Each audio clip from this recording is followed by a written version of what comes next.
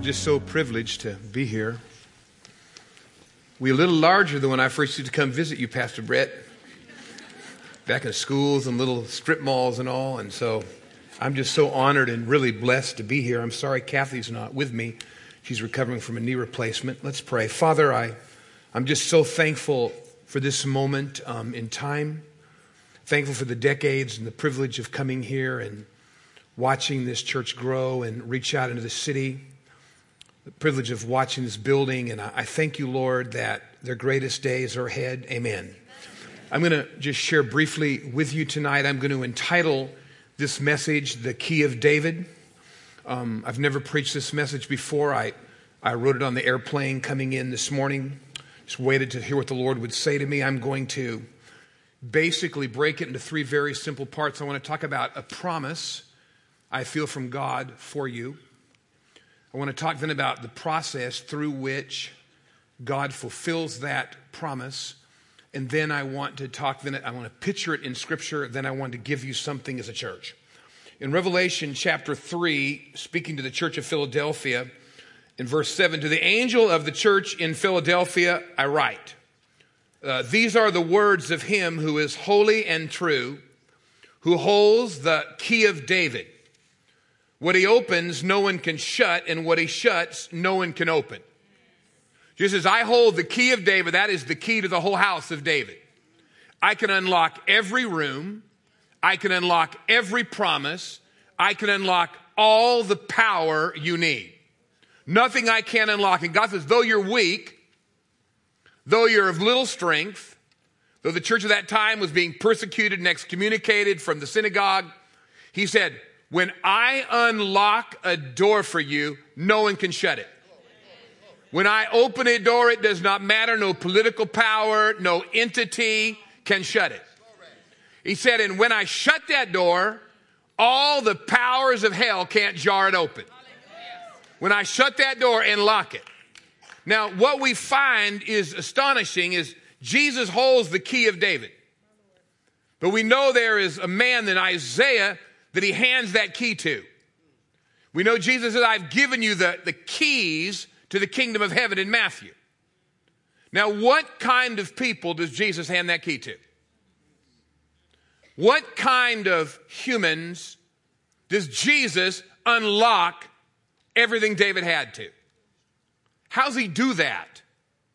What's that like? What does he have to etch in us, do in us in a moment of time where it says, I've got the key of David and I'm going to hand it to you. When I hand it to you, it's going to unlock things that will be opened no other way. And it's going to lock things down that nothing else can lock. Look with me in Isaiah, the 61st chapter. Look at Isaiah 66. We'll stay pretty much in Isaiah the rest of the evening. Pardon me, Isaiah 61, I'm sorry. So I want to talk, there's a promise. Now, what is this process? How does God take a human? How does God take your life and mold you and shape you into the kind of man and woman or church that God can say, okay, here's this key. How's he do that? Very familiar passage. Jesus, of course, beginning of his ministry spoke it. The Spirit of the Lord is on me. He's anointed me to proclaim good news to the poor. And then he gives all the things he does. I bind up the brokenhearted. I proclaim freedom for the captives. I release them from darkness. To proclaim the year of the Lord's favor and the day of vengeance of our God. To comfort all who mourn and provide for those who grieve in Zion. I bestow on them a crown of beauty instead of ashes, the oil of joy instead of mourning, the garment of praise instead of a spirit of despair. Now, as wonderful as these things are, they're just the beginning. This is just really God preparing a person. Many humans, they come into the house of God, they need joy, they're blind, they're bound, they're hurting, their marriage is broken. But the fact of it is, God's ultimate purpose is not to make you joyful. God's ultimate purpose is not to deliver you out of bondage. God's ultimate purpose is not to let you out of prison, not just to save your marriage. But the fact of it is, many, many people come into a great church like this, their eyes are open, they see some truth, they get joy, their grief is washed away and they're done. But that's just the beginning. Because if God is going to use a people, he wants to do more than position them. He wants to do more than prepare them, and we find that in the very next verse is this. They're going to be called the oaks of righteousness, a planting of the Lord for the display of his splendor. God says, if I'm going to do something in you, if I'm going to display my splendor in you, if I'm going to display my glory in you, it's not enough for me to give you some joy. It's not enough for me to deliver you from grief. It's not enough for me to let you out of prison. I've got to plant you somewhere. Because I've got to take your life and plant you somewhere. Now we know when we're born again, we're planted into Christ and our roots are let down into him and God comes to live within us. And that's a wonderful start. But God says this, if you are going to grow into the oak tree I've called you to be, sign of stability, longevity, strength, splendor, I've got to plant you in the right soil. Why is that so important? Because it says in verse 11, for as the soil makes the sprout come up and a garden causes seeds to grow, so the sovereign Lord will make righteousness and praise spring up before the nations. Many, many believers never get to this place. They get set free, get a little joy, come to church, lift their hands. They stop there. But God says, if I'm really going to use you, I've got to take your life and I've got to plant you into the soil of a family. I've got to plant you into the soil of a local church. I've got to plant you where there's discipleship and truth and faithfulness. And God says, if you will allow me to plant you in the right soil, by the very nature of that soil, you're going to grow into an oak tree. You're going to be strong. You're going to be stable. And then I'm going to be able to do something with you. Now, I tell you by the Holy Spirit, in the next months, God's going to be freshly planting people in this church. God's goal in this church is not to fill this building. God's goal is to plant people into the soil and the culture of that church because he has a purpose. There's something he's after. You'll watch him in the years to come plant hundreds and hundreds and even thousands of people in this soil. Now, why does he want to do this? He says, because they're going to be called something, oaks of righteousness, a planting of the Lord, and I'm going to display my splendor. And once we become oak-like, and once we become consistent, and we don't quit, and we don't falter, and there's righteousness in our character, and God begins to be displayed through us, then he has the building materials that he needs to do what he really wants to do, which is renew a city, touch a community, make a difference where there's brokenness. And here's the final purpose of God. He says this, they will rebuild the ancient ruins and restore the places long devastated. They'll renew the ruined cities that have been devastated for generations. How does God do that? Because he's got the right building materials. God says, when I've planted my people, when I've worked on their character, when I've discipled them and changed them, and when I find a place, God says, where the soil is right, I'll never ever cease to plant people into it. You see, God's end game, God's purpose is not to make you joyful. It's not to get you out of prison. It's not to break your grief. It's not just to crown you with loving kindness. God's purpose is not simply just to plant you in a church. God wants to raise you up and use you to touch your city, touch your community, make a difference where you live. Now let's look at that and spell it out. Look at Isaiah 22 with me. In Isaiah 22, God illustrates this. Talks about two different men here in Isaiah, the 22nd chapter. Very interesting prophecy beginning in verse 14. He talks about a man named Shebna, and he talks about a man named Eliakim. Shebna was kind of the steward over the king's palace. He was out for himself, the Bible says. God talks about him. Cut a grave with a mighty, had a chariot, self-promoting, all about his career, all about himself, gave lip service to God. The principles of God to him were just a launch pad for his career. Oh, they were going to better him and help his career and give him a better marriage, and they were going to catapult him. Here's what God said to him. I'm going to roll you up tightly like a ball and throw you into a large country. There you'll die, and there the chariots you were so proud of will become a disgrace to your master's house. I'll depose you, and I'll throw you out of your position, but I've got someone I really want. That was a man named Eliakim. And the word Eliakim means the man God sets up. The man God raises up. And God raised this man up, as you look later in Isaiah, in a time of hell. Sennacherib was at the gates. He had never, ever been defeated. You can read the records of the Assyrian Empire. And there he was to destroy him. And God raised up Eliakim. And he became a leader in that moment to defeat that man. It says this. I'm going to raise up Eliakim, son of Hilkiah, and I'll clothe him with your robe and fashion your sash around him and hand your authority over to him. He'll be a father to those who live in Jerusalem and to the people of Judah, and I'll place on his shoulder the key to the house of David. And what he opens, no one can shut, and what he shuts, no one can open. I'll drive him like a peg into a firm place. He'll become a seat of honor for the house of his father. All the glory of his family will hang on him, its offspring, its offshoots, and its lesser vessels. What did God say? In the middle of crisis, in the middle of darkness, with Assyria banging on the gates of Jerusalem, God raised up a man named Eliakim, and he gave him the key of David.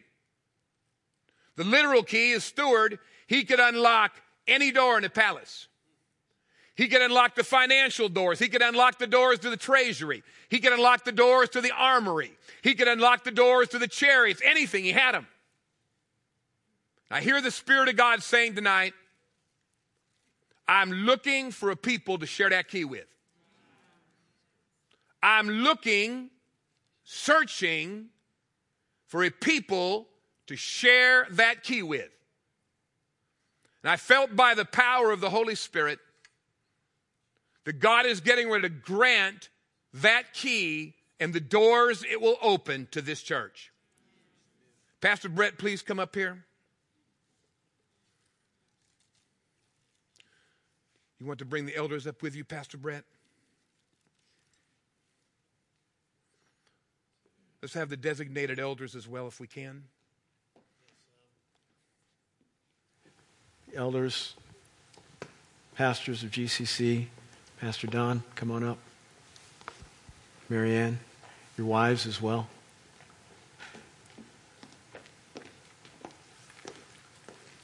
"16 years ago, Pastor Brett, on a visit I called you and Daryl up. Where is Daryl? Yeah, okay, there he is. And handed you a staff. And I was praying, and God told me to purchase a key, put it in your hand. Daryl, come up here with Pastor Brett. Jewel, I'm going to put this key in the two of your hands as I did that staff 16 years ago. And I'm going to prophesy. And here's what the Lord would say. Take this.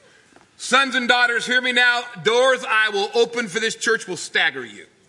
For I will open political doors, spiritual doors, financial doors, and property doors. And you will come into an incredible period of the open door. And there will be a changing of the guard in this city, says the Lord. And I will allow you to produce even a generation of young leaders, of young politicians.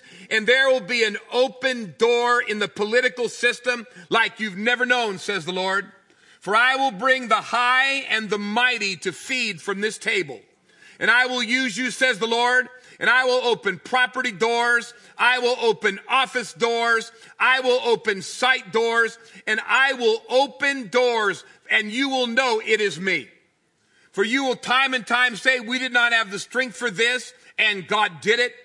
But I will not only, says the Lord, give you the power to open doors, I will give you power to shut the doors of the enemy, to shut the doors of oppression, to shut the doors of falsehood. And from this day forth, know that impossible doors will open for you. And nothing will be impossible for you, says the Lord. I will open hearts. I will open, says the Lord, checkbooks. I will open neighborhoods. I will open businesses. And I will do it by my Spirit. For even as you have been faithful to me in this house, so I am going to express my faithfulness. And nothing, says the Lord, that I command you to do will be impossible. And I will surprise you, says the Lord. And I will open the door to the seats of power. And I will open doors that will amaze you. And there will come a supernatural drawing from this house, a supernatural drawing of my presence. And you will be amazed to see who I draw. You will be amazed to see who I plant in this house. For they will not just visit, I will plant them, says the Lord. And I will root them, says the Lord. And I will use them, says the Lord. And I will fill this house with my presence. And I will fill this house with people. And I will fill this house with disciples. And even as I place this natural key in your hand, so I place a spiritual key on your shoulders, says the Lord.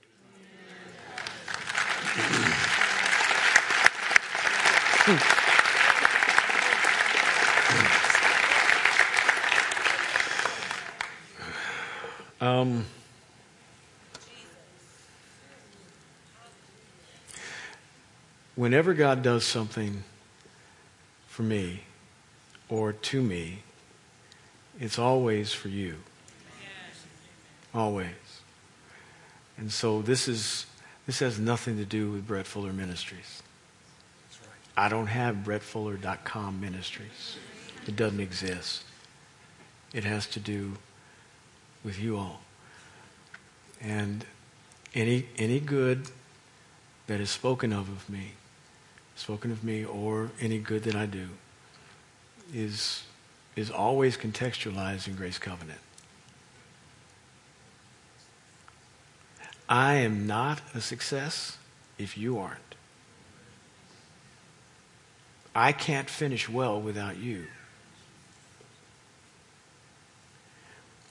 So whatever God speaks, either through preaching or through prophetic utterance, is for all of us.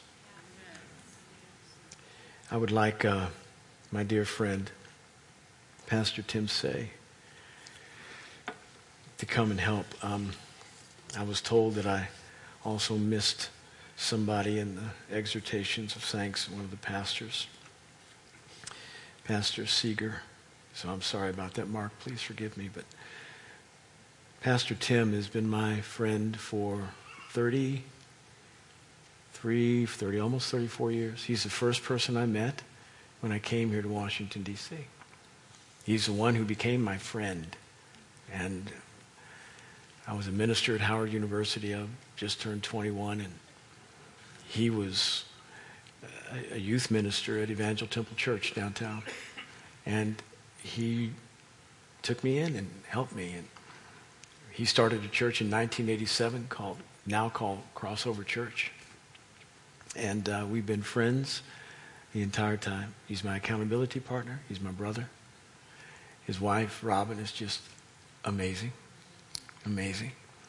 And I could not be what I am without meeting with this man on a regular basis. He prays with me about everything. And I don't know anybody who's been more substantial in the progress of getting this building in terms of help than him.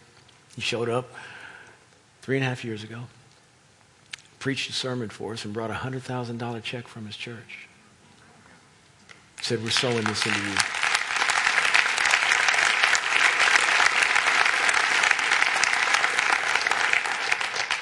All the pastors are saying, where can I get friends like that? I don't know. God treats me so much better than I deserve, as evidenced by my buddy. Pastor Tim, would you please come and give us a charge?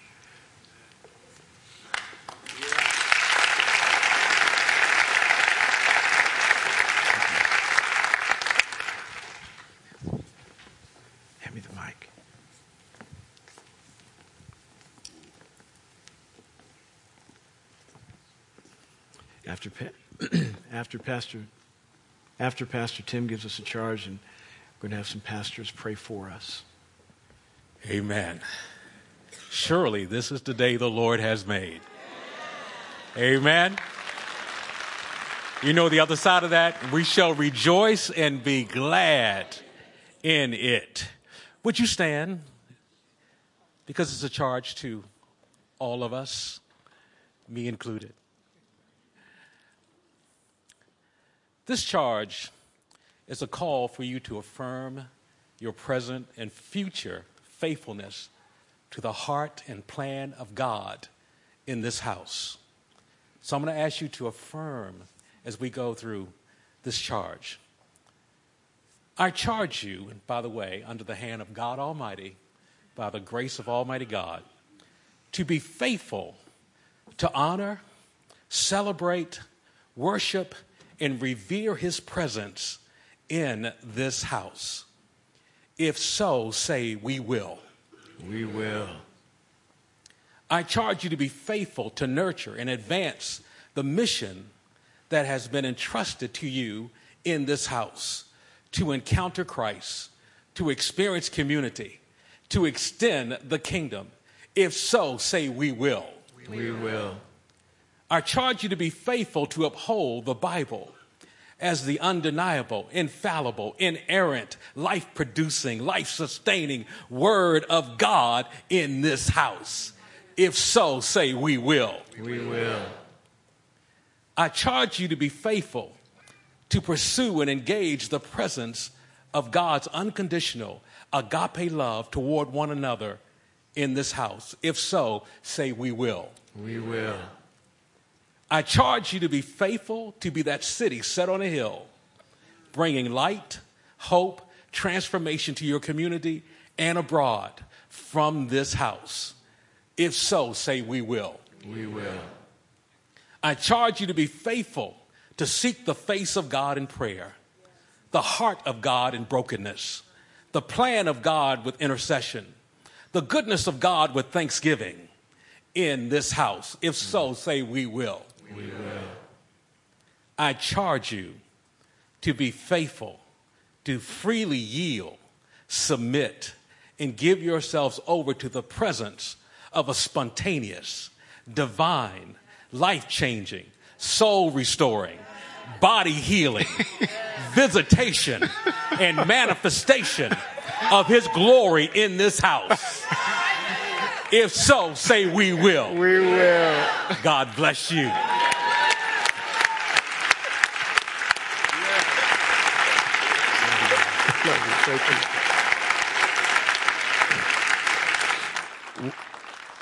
What I'd like to have happen next is Pastor Mitch Smith, please come up. Pastor Mark Koch, please come up. These are the two men who were foundational in my life. Again, Pastor Mitch won me to the Lord in 1981, March. And Pastor Mark Koch is the founding pastor of this house, and I want them to pray over our house and over our leadership, asking God's blessing. I've got a couple of words with Pastor Jim that just are on my heart. Number one is the word tells us unless the Lord builds the house, we labor in vain. And it's obvious the Lord's built this house, so you're not laboring in vain. So we can say thank God for that. Amen. Number two is praying for unity, that the Lord dwells where there's unity. Hallelujah. And it's not that you don't have unity, but if I hear God correctly, you're going to be stewarding a move of God. And it's going to increase. And Pastor Brett, I can just tell you that little baptismal there is not enough for what God's going to be doing in this place. I also hear the word supernatural, signs and wonders. And I want you guys to be ready for this. That I felt like the Lord said, sometimes you have altar calls, people come down front, they get healed, they get touched. But your testimony, how God birthed you into the kingdom, is going to happen all over this auditorium. There's going to be signs and wonders and miracles. No man will receive the touch. It'll be the Lord himself touching and healing and setting people free. And I want to be a part of helping you guys in terms of stewarding, because I know that Pastor Brett, of all my years of ministry, has to be the top of the top for humility, gentleness, and serving. My wife and I both attest, as a college student, Pastor Brett loved us and served us more than anybody else. He would cook dinners for us. He would come over, then he wouldn't eat with us. He'd just leave. We'd like, Brett, please, but he would do that. That's just been a trademark of his ministry, and you guys can attest to that. So I want to pray for the servant's mantle that's upon him to be upon all of you. So you guys just join your hands. I'm going to pray quickly. Father God, we thank you for this time. We thank you for your blessing. We thank you for the recognition of this man of God, and not only as a couple and as a family, Lord, even as a church community. Father, we pray as they would walk out the purposes, as Pastor Jim shared, as they're planted here in this city, that God will see the things that you've desired to see happen in this community. That, Father, we thank you for, Lord, number one, just for the unity among this team. God, I think it's already there. I think it'll just increase. Father, we thank you, number two, just for the servant's heart that's just very evident throughout every facet of this community of faith, that God, it will just increase and grow. Father, we thank you, number three, that you're going to, God, just see through your servants, that God, I just see signs and wonders and miracles taking place. Father, we thank you for the, Lord, the hundreds, if not thousands of people that will be swept into the kingdom of God. Father, we pray for Grace Covenant, as the name implies, Lord, that your grace and your covenant will never leave this place. Father, we thank you for an increase of your presence. We thank you, God, it will increase, increase, increase. In Jesus' name I pray. Amen.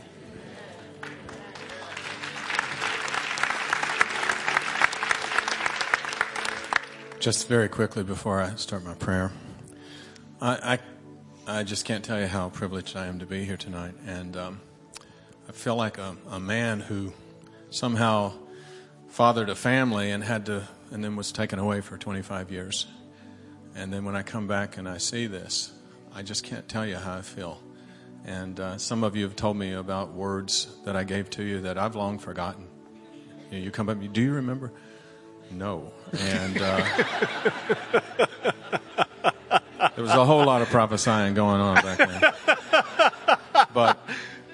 But you've said things to me like it's all come true. So this is just mind-blowing for me. Amen. Let's pray. Heavenly Father, thank you that I was privileged to be there when this ministry first began. And I thank you now for the privilege of being here tonight to be invited to this. Thank you for the vision and faith that brought this building into being. For this pastoral team. I know how many times they may have been tempted to go toward their own way or to be in disunity, but you have kept them together. And they have sacrificed their own selfish or own self-centered goals and to be a team and to walk together. And I just thank you for that, for the support staff, without whom ministry can't go forward. They're so vital. For all who gave money and goods. Special thanks for those who gave sacrificially. And a very special thanks for those who had very little to give, but who sacrificed from what they had to live on. We thank you for them. We've heard something of the ministries that this building will house.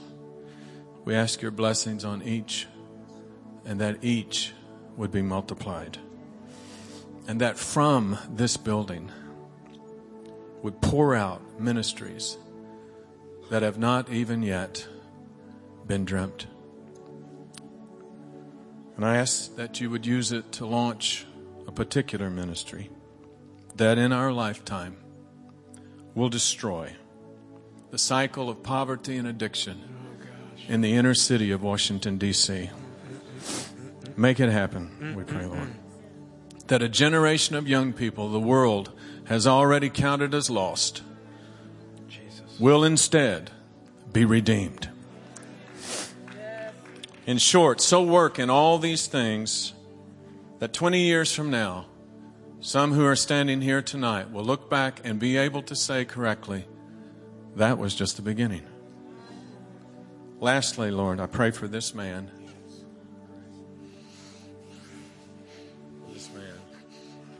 Brett Fuller, who led this church to this important moment. Many run, but not all finish well. Grace him to both run and finish very well. Let him not grow weary in well-doing, but find rest and wisdom. Let his identity flow not from ministry alone, but from the joy of his heavenly Father. When faced with disappointment, let him find his consolation in Christ. When he's exalted by blessings, grant him the humility that alone slays deceitful pride. And as they grow older, may he and Cynthia grow ever, ever closer. Likewise, his children, grandchildren, when they come, and trustworthy friends. To the very end, let him burn with your love and grace, but not burn out. Not by might, not by power, but by my Spirit, says the Lord. Not by works, but by grace. Not by sight, but by faith.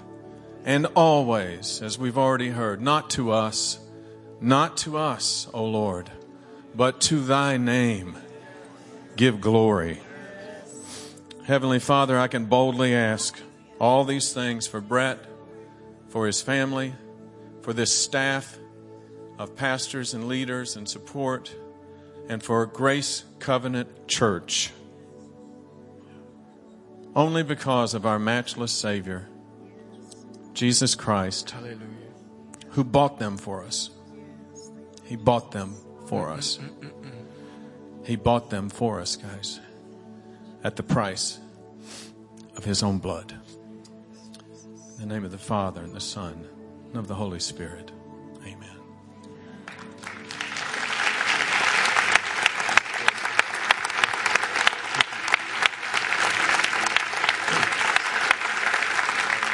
You all can be seated. We were trying to figure out what is the best day for us to begin our first service of worship in this facility. And we were pressing as fast as we could because we were doing 4 services next door. And no one was more tired of doing that than me. Can we get in there in a hurry? I felt the gas was running out of my tank. I would literally fall asleep between 3rd and 4th service in my chair in the worship. People thought I was meditating.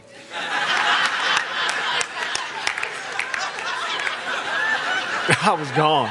I was absolutely gone. I was so tired. I said, God, I just can't keep doing this. So we pressed it as best we could to try to figure out what's the earliest we can get in here. We thought December 13th. We can get all of our construction workers to get in there and hurry up and paint and put the carpet down and put seats in. And okay, we can make this happen. Then we get the inspection. We need the electrical, and we need the plumbing, and we need the lighting. We can make it. So we thought December 13th. So we had the final inspections on Tuesday and Wednesday, which is like the 8th and 9th. And then on Thursday, we had the final inspection, and we were denied because the room that we originally had divided was now one. And it wasn't even a load-bearing wall. Never mind. I'm not mad at anybody. I got good problems. I'm happy with folk. December 13th was the date. That was that Sunday coming up. So the only way for us to get this permit was for our elders to run down there. And I'm telling you, you got some great elders. Roy Watson, Darrell Green, Keith Temple. These men work. They work at volunteer level. They ran down there at 9 o'clock on Friday morning, the 11th. And they said, listen, we need to get this room over here approved. Is there any way you can give us like an exception so that we can maybe get that approved later and then use the sanctuary, and we won't even use that room? And that's when they began to look to try to find out whether we actually, the process was all in, and they saw that we didn't have a site approval on file. Now that means the site approval is when you you don't even put a shovel in the dirt yet. And so, like, what? No, sir, you don't. We got to stop it all right now. You all are in trouble. That's when Roy and them says, who's the guy? And they go to him. And the guy happens to be in the office. He's not out looking at some other side. He happens to be in the office. I want you to see how God's moving now. He happens to be in the office. And then Roy and them talk to him and say, we're that water park people over there that changed into a church. And, oh, yeah, I remember you guys. Listen, I just write you one right now. That doesn't happen. And then, see, he says then, it's amazing you all came today because this is my last day. Now, if we had decided to do church the first time in here, the next week, there would have been nobody in Fairfax County who knew we existed. Are you listening to me? No eyewitness to say I was there. And we had no idea that God was using our best idea of how to get in the building with his perfect plan of how to get in the building. Had no idea. That's how much God loves you.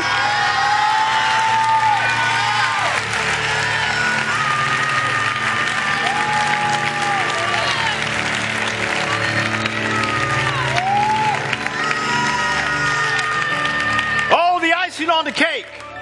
After the elders felt the favor of God on this, they said, can we get that room approved over there? All of a sudden, Fairfax County became our extended staff. They ran up and down, said, oh, we can fix this thing for you. Went in at 9, came out at 11 with everything approved.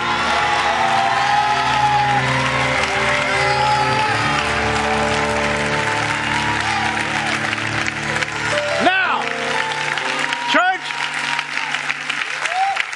if there's anybody who knows what I'm talking about and the sense of anticipation of what might not happen, it's the pastors who have gone through Fairfax County. Gone through Sterling, gone through Loudoun County and tried to figure out how can they get anything to move.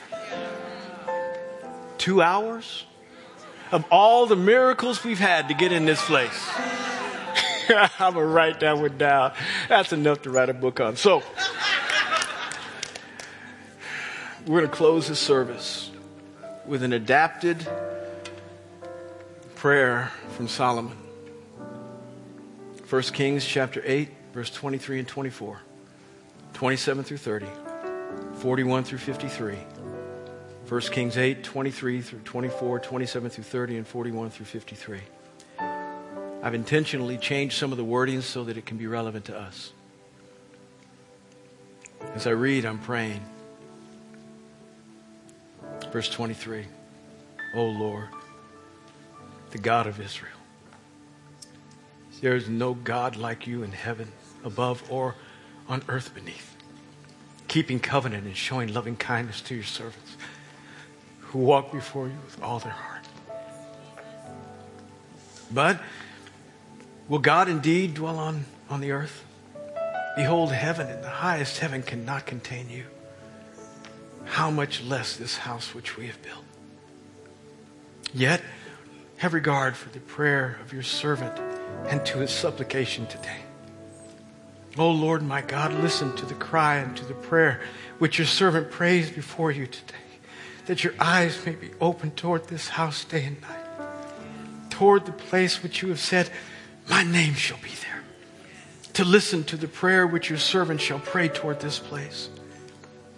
Listen to the supplication of your servants and of your church when they pray in this place. Here in heaven, your dwelling place. Hear and forgive. Also, concerning the people who do not know you, those who are not of your church, when they come from afar for your name's sake, for they will hear of your great name and your mighty hand and of your outstretched arm.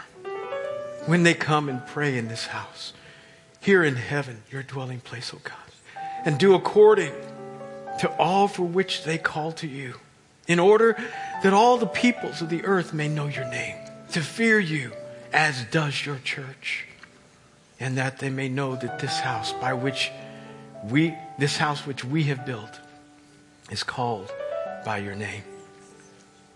And when your people go out and must engage the world system, by whatever way you shall send them, and they pray to you in the place which you have chosen, the house which we have built in your name, then hear in heaven their prayer, their supplication, to maintain their cause, O God.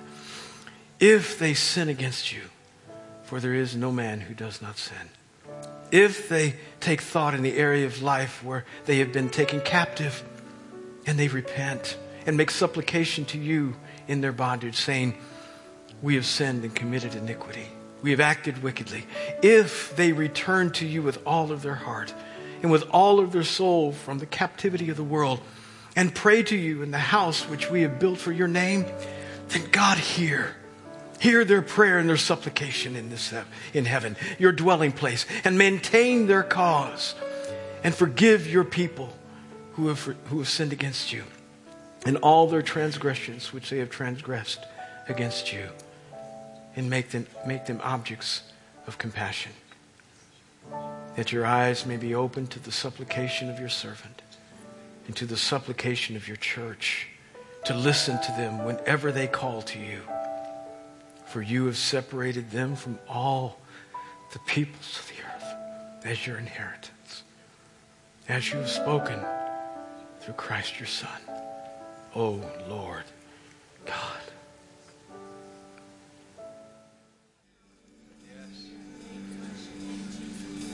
And as I dismiss you tonight, may the Lord bless you. Yes. And may He keep you. Those of you who grew up in a religious background, turn your religion off a minute and hear it for the first time. May the Lord bless you and may He keep you.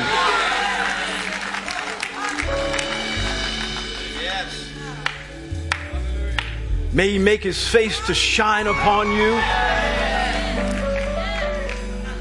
and grant you peace. May He lift up His countenance on you and be gracious to you. May this blessing be yours. May you experience it when you wake up tomorrow. And as you go throughout the day, you experience the blessing of coming in and coming out and realizing His presence being with you. And may there be a fresh rededication of your life on the regular that does not count the inconvenience of being His as too difficult. It is not easy carrying your cross every day, but it is a privilege, because that is the only way we can find the life we were intended to live. May the inconvenience of carrying your cross daily be yours. And may you glorify Him, honor Him in all that you say and do. Thank you, church. You are dismissed. Let's give Him one more shout.